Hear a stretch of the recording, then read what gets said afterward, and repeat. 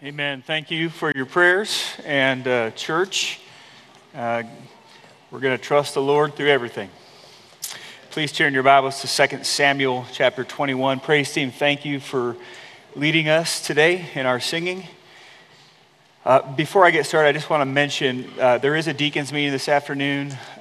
The time has changed for the start of the deacons meeting, so we will begin the deacons meeting at 4:45 rather than 3:45. So still West 100, but deacons will meet at 4:45. This will give you an opportunity to meet and then stay for the children's Kids Rock Christmas concert tonight. So we encourage you to be here for that, church family.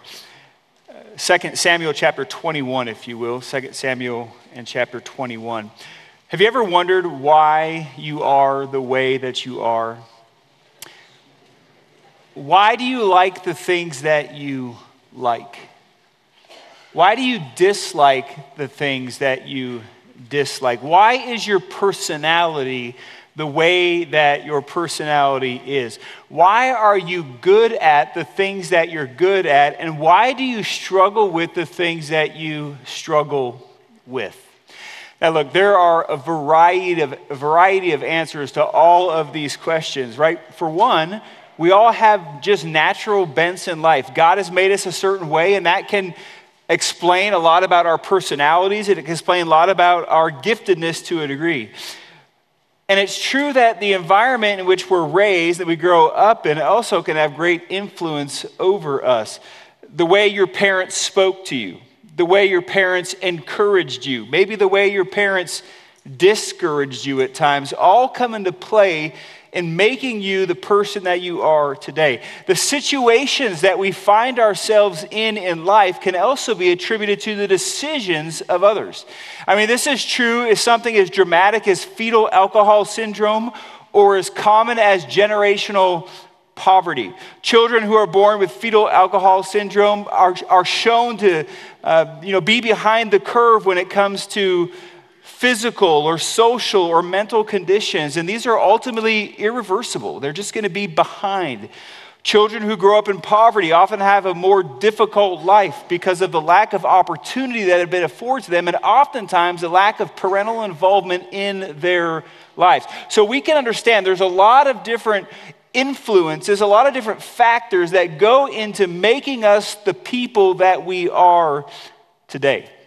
Well, as we look to 2 Samuel chapter 21, we're going to see how a foolish and sinful decision by King Saul would affect all of Israel, and specifically would affect 7 sons of Saul as well. So as we read this passage, we're going to quickly find that this is a difficult passage.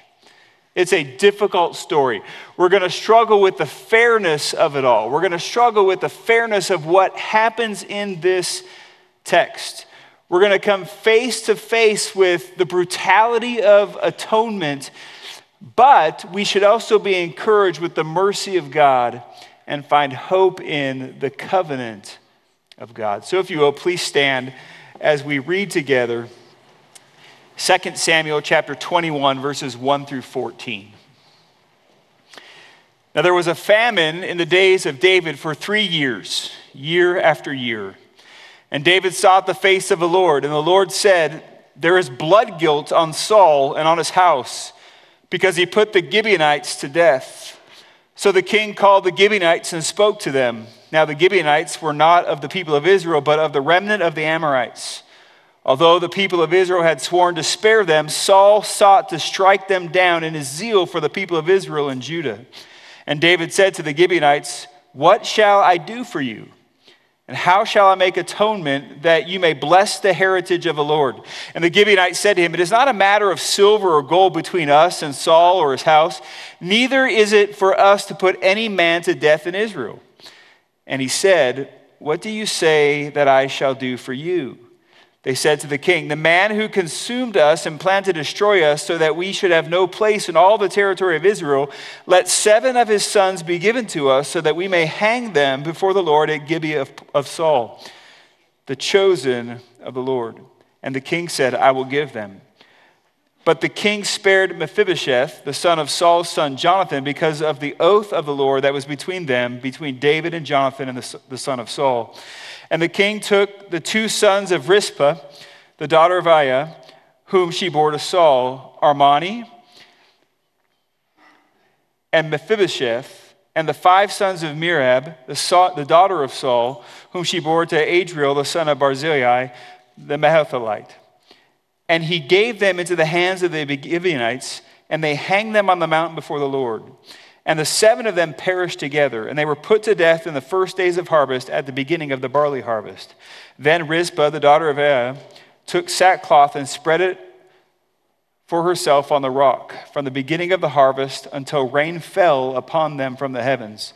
And she did not allow the birds of the air to come upon them by day, or the beasts of the field by night. When David was told that Rizpah, the daughter of Aiah, the concubine of Saul, had done, David went and took the bones of Saul and the bones of his son Jonathan from the men of Jabesh Gilead, who had stolen them from the public square of Bethshan, where the Philistines had hanged them, on the day that the Philistines killed Saul on Gilboa. And he brought up from there the bones of Saul and the bones of his son Jonathan, and they gathered the bones of those who were hanged, and they buried the bones of Saul and his son Jonathan in the land of Benjamin of Zelah, in the tomb of Kish his father. And they did all that the king commanded. And after that, God responded to the plea for the land.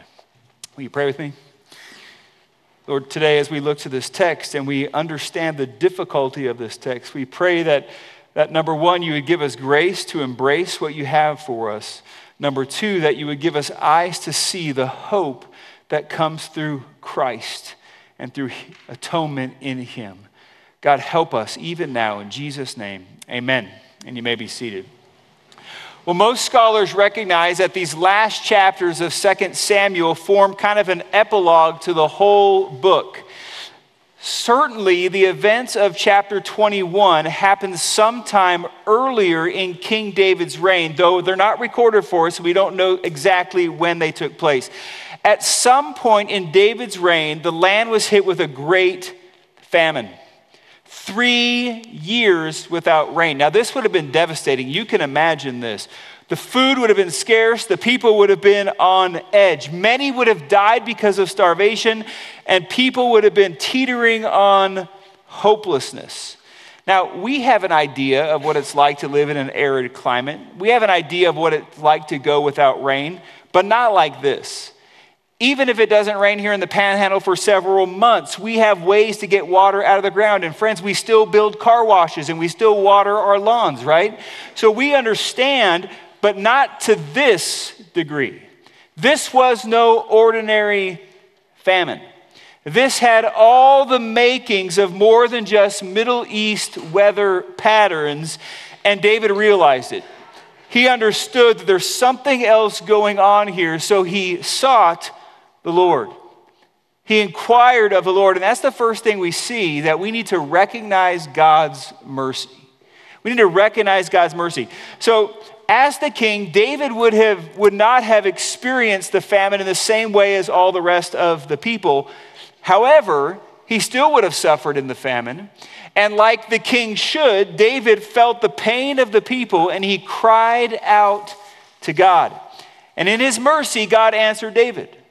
God didn't have to answer David. He could have kept silent. He could have ignored David, but instead, God spoke. God made it clear. As I was thinking about David seeking God and God showing mercy to David, I was thinking, this shows us something else. It shows us that God is real. An inanimate object cannot show mercy to anyone, cannot help anyone, cannot speak to anyone. I'm reminded of the prophets of Baal at the top of Mount Carmel. Elijah challenged the prophets of the false god Baal to a test. The God who answers by fire is the real God. And you'll recall that the prophets of Baal were very, very passionate. They chanted and they danced and they cut themselves and they pleaded with their god Baal to answer by fire, but Baal's not real, so Baal can't answer by fire. And Elijah prayed, and God consumed the altar on which the beast was on. And God answered by fire. Dale Ralph Davis reminds us of a late Babylonian period prayer, a prayer to every god. It was a prayer that was addressed to the gods who were known and the gods who were unknown. To any god who may be offended at anything that the people had done. One of the tragedies of this world, friends, that we see over and over is that the god of this age, that is Satan, has blinded the minds of those who are dead in their sin. They have no hope. Yet they're reaching, they're grasping, they're looking, they're coming up with gods of their own imagination because they have to find hope somewhere. But they are without hope.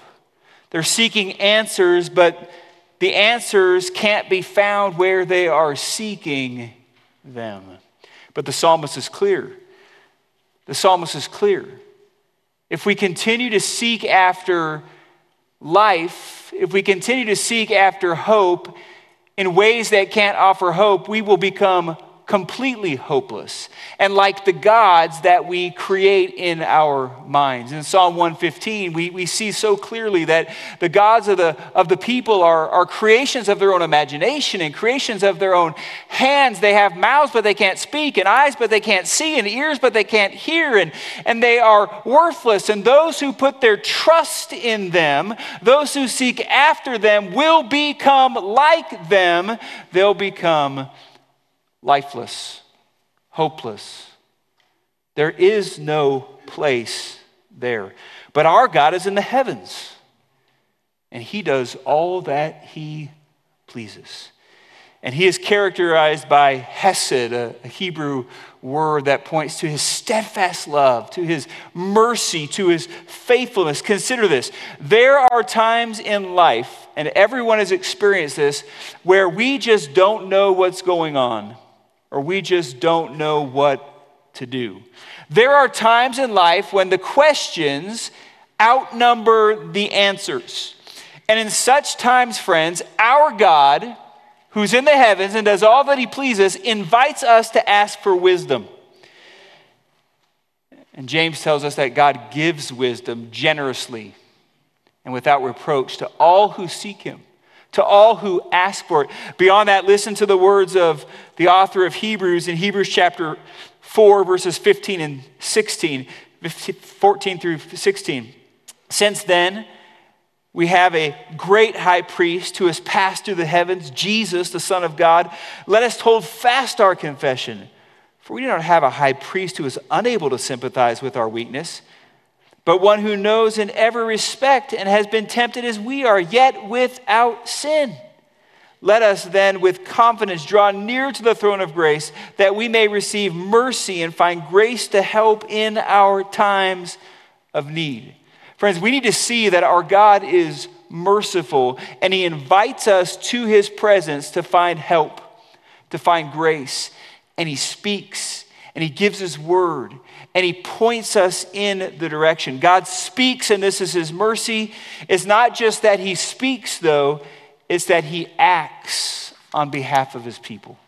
It's that he acts on behalf of the people. And the second thing we see here is that we are to realize atonement's cost. We're to realize atonement's cost. So David is now in the know. He understands because he sought the Lord and God graciously responded to him in his mercy. He understands why there's been this famine. The Lord says to him that there is blood guilt on the house of Saul because he put the Gibeonites to death. Now, most of us in this room might be thinking, well, wait a minute. There's been a lot of battles in 1 Samuel. There's been battles in 2 Samuel, but I don't remember hearing about this battle with the Gibeonites. I don't remember Saul trying to put the Gibeonites to death. Well, actually, Saul's actions against the Gibeonites are not recorded for us. But the term blood guilt seems really serious, right? So we need to understand the context of what he's talking about. What is God speaking about when he says that Saul put the Gibeonites to death, or sought to put the Gibeonites to death? Well, we need to understand the context, so flip back to Joshua, if you will. Joshua in chapter 9. We're going to read a lengthy little passage here out of Joshua chapter 9 so we can kind of get a clearer picture of what is going on, or the background to what's going on, and why there was blood guilt on Saul and on his house. All right, Joshua chapter 9, beginning in verse 1. As soon as all the kings who were beyond the Jordan in the hill country and in the lowland, all along the coast of the great sea toward Lebanon, the Hittites, the Amorites, the Canaanites, the Perizzites, the Hivites, and the Jebusites heard of this, they gathered together as one to fight against Joshua and Israel. So you'll recall Joshua has led the Israelites into the promised land, and their marching orders are to rid the land of the pagan influence, right? They are to take control of the promised land. But when the inhabitants of Gibeon heard what Joshua had done to Jericho and Ai, they on their part acted with cunning and went and made ready provisions and took worn out sacks for their donkeys and wineskins, worn out and torn and mended, with worn out patched sandals on their feet and worn out clothes. And all their provisions were dry and crumbly. And they went to Joshua in the camp of Gilgal and said to him and to the men of Israel, "We have come from a distant country, so now make a covenant with us." But the men of Israel said to the Hivites, "Perhaps you live among us. Then how can we make a covenant with you?" They said to Joshua, "We are your servants." And Joshua said to them, "Who are you and where do you come from?"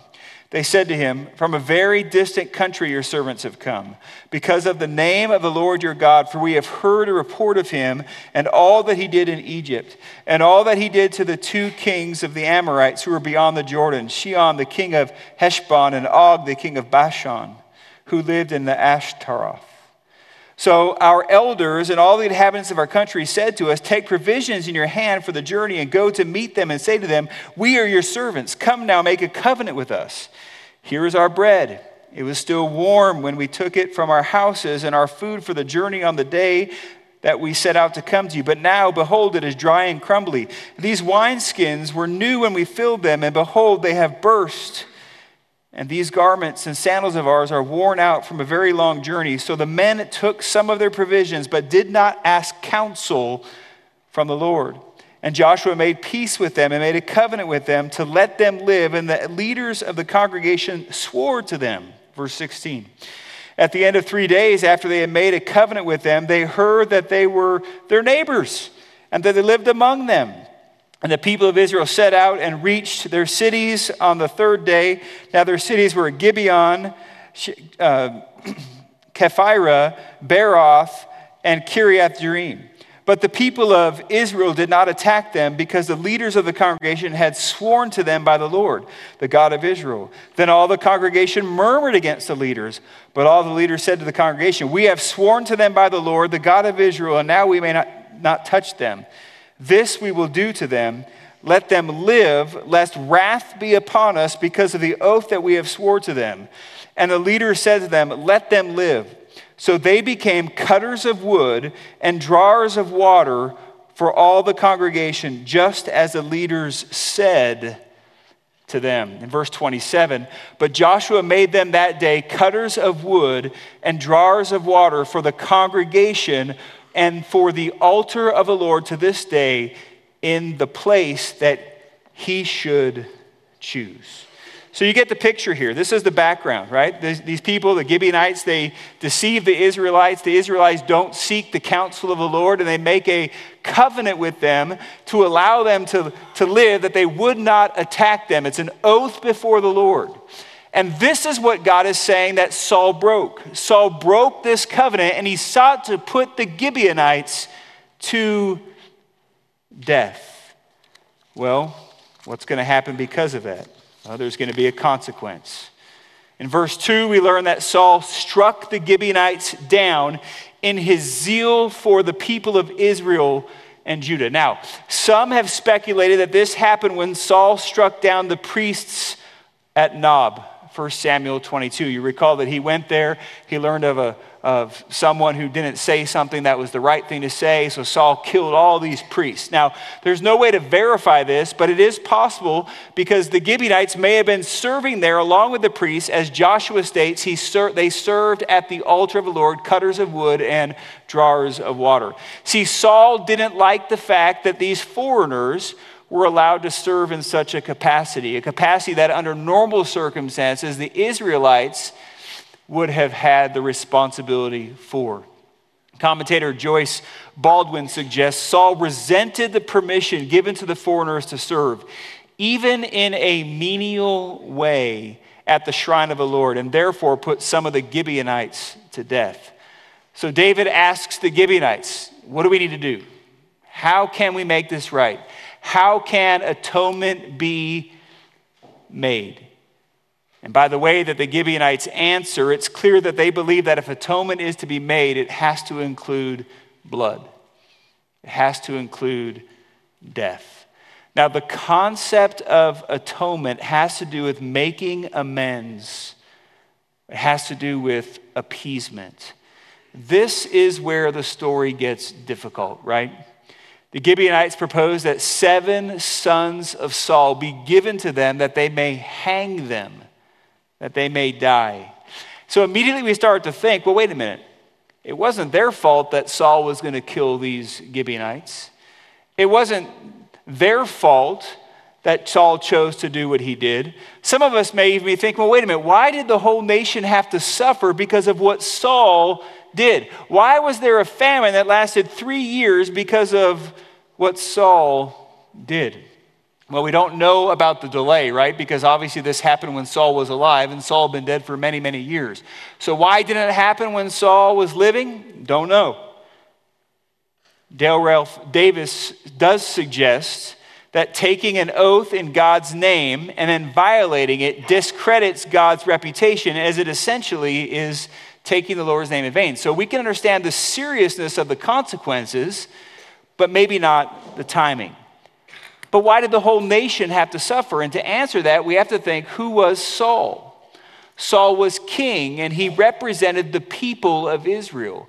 So in his actions then, as he represents the people of Israel, the whole people of Israel would suffer. And we're going to talk more about this here in a minute.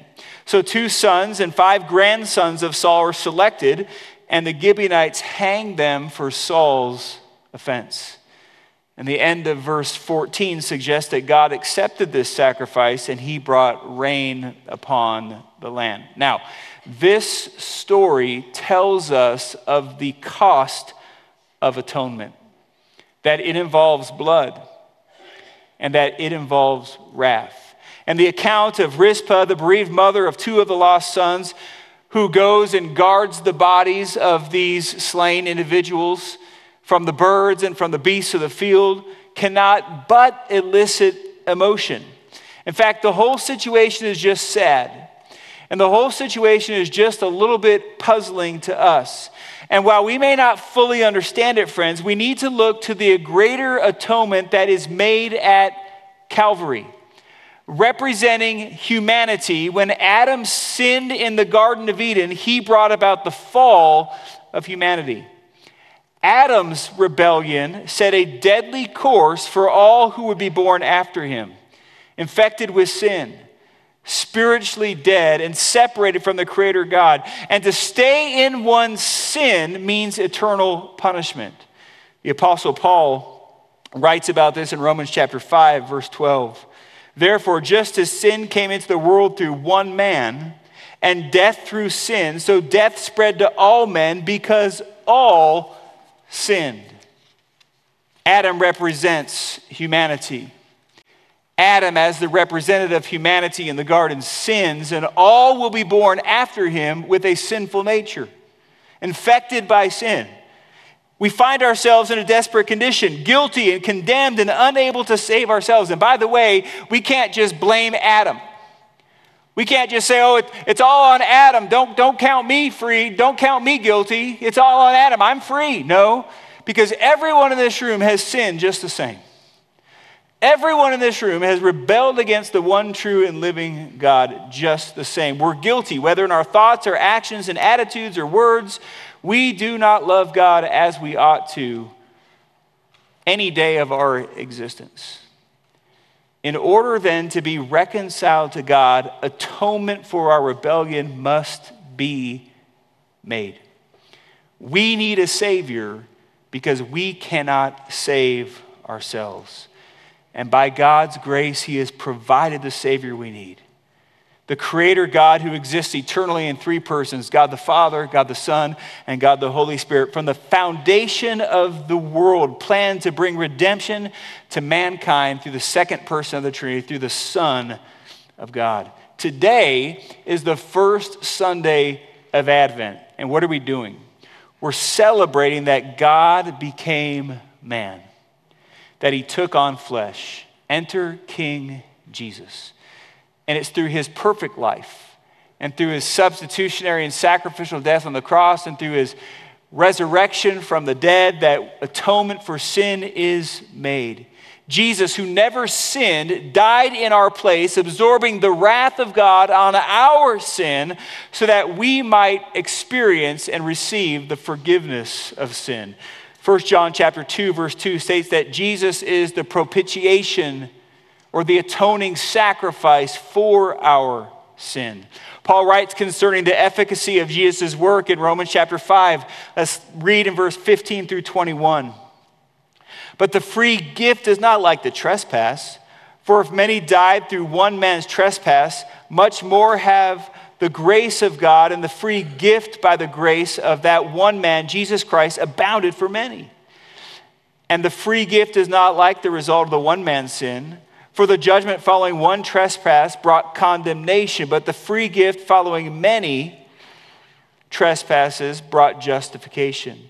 For if, because of one man's trespass, death reigned through that one man, much more will those who receive the abundance of grace and the free gift of righteousness reign in life through the one man, Jesus Christ.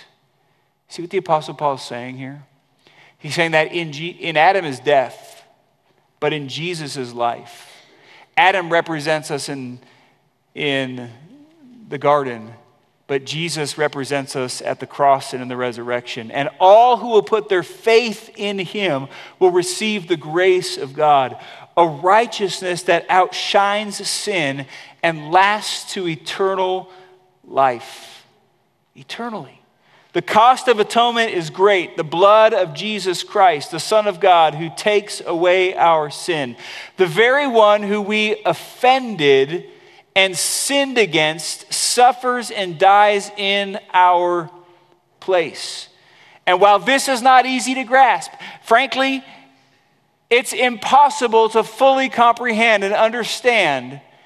It is the truth of the gospel.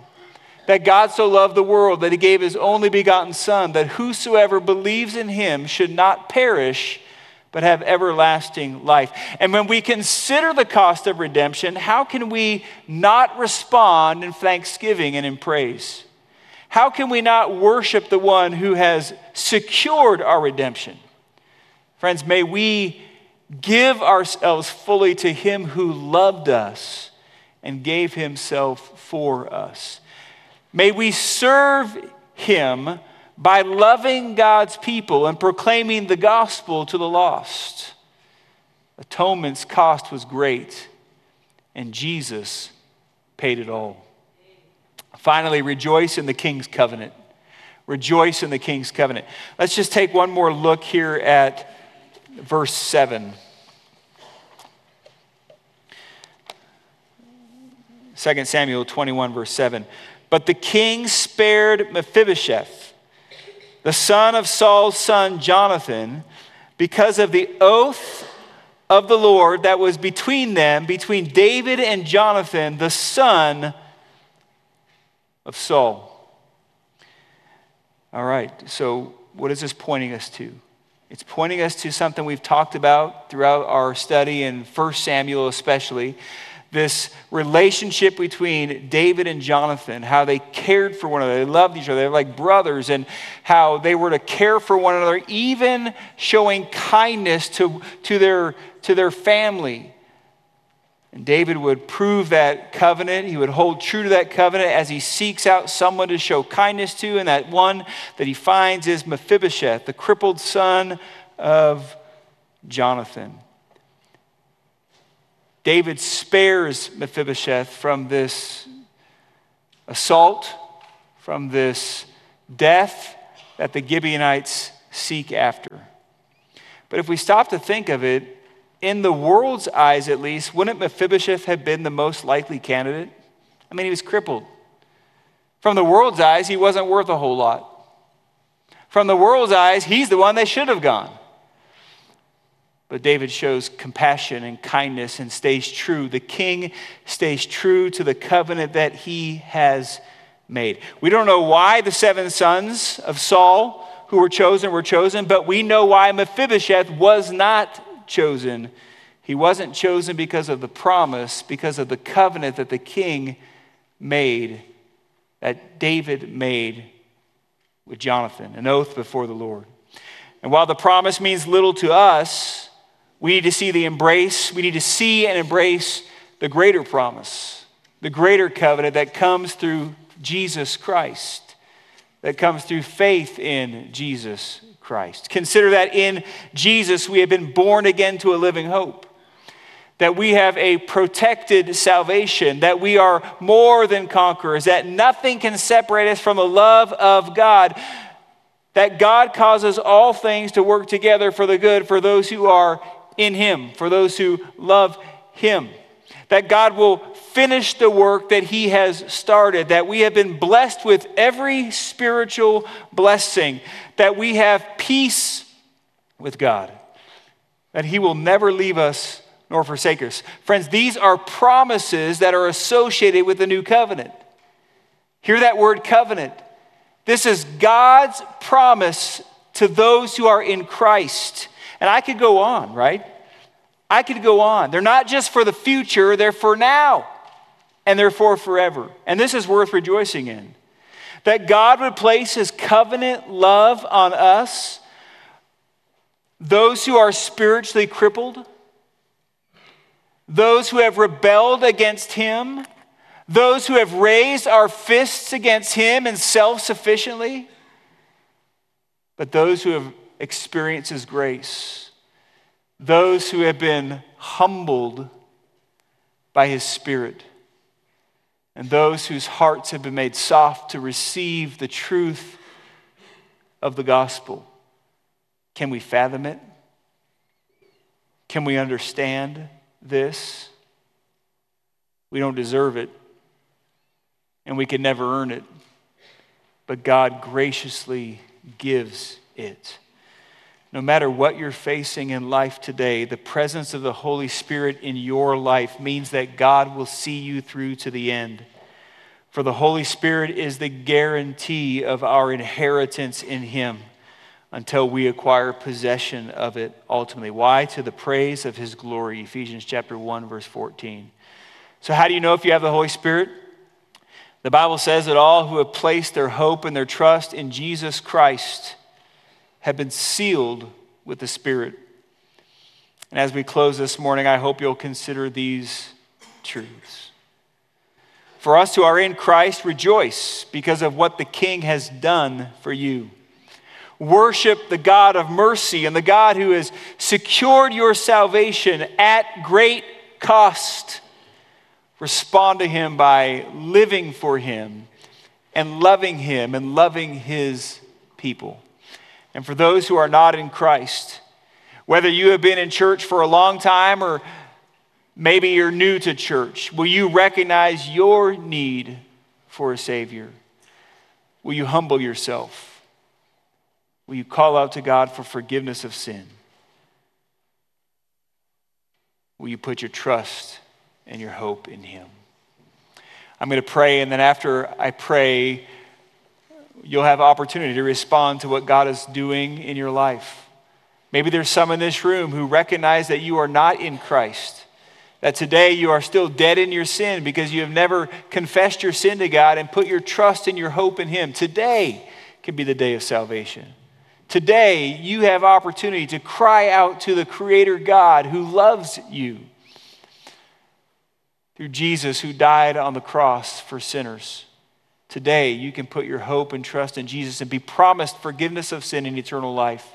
Maybe there's some in here who are trusting in Christ, but you've never been baptized. And today you want to share with the church that you're ready to be baptized, and we want to rejoice with you. We want to celebrate with you what God is and has done in your life.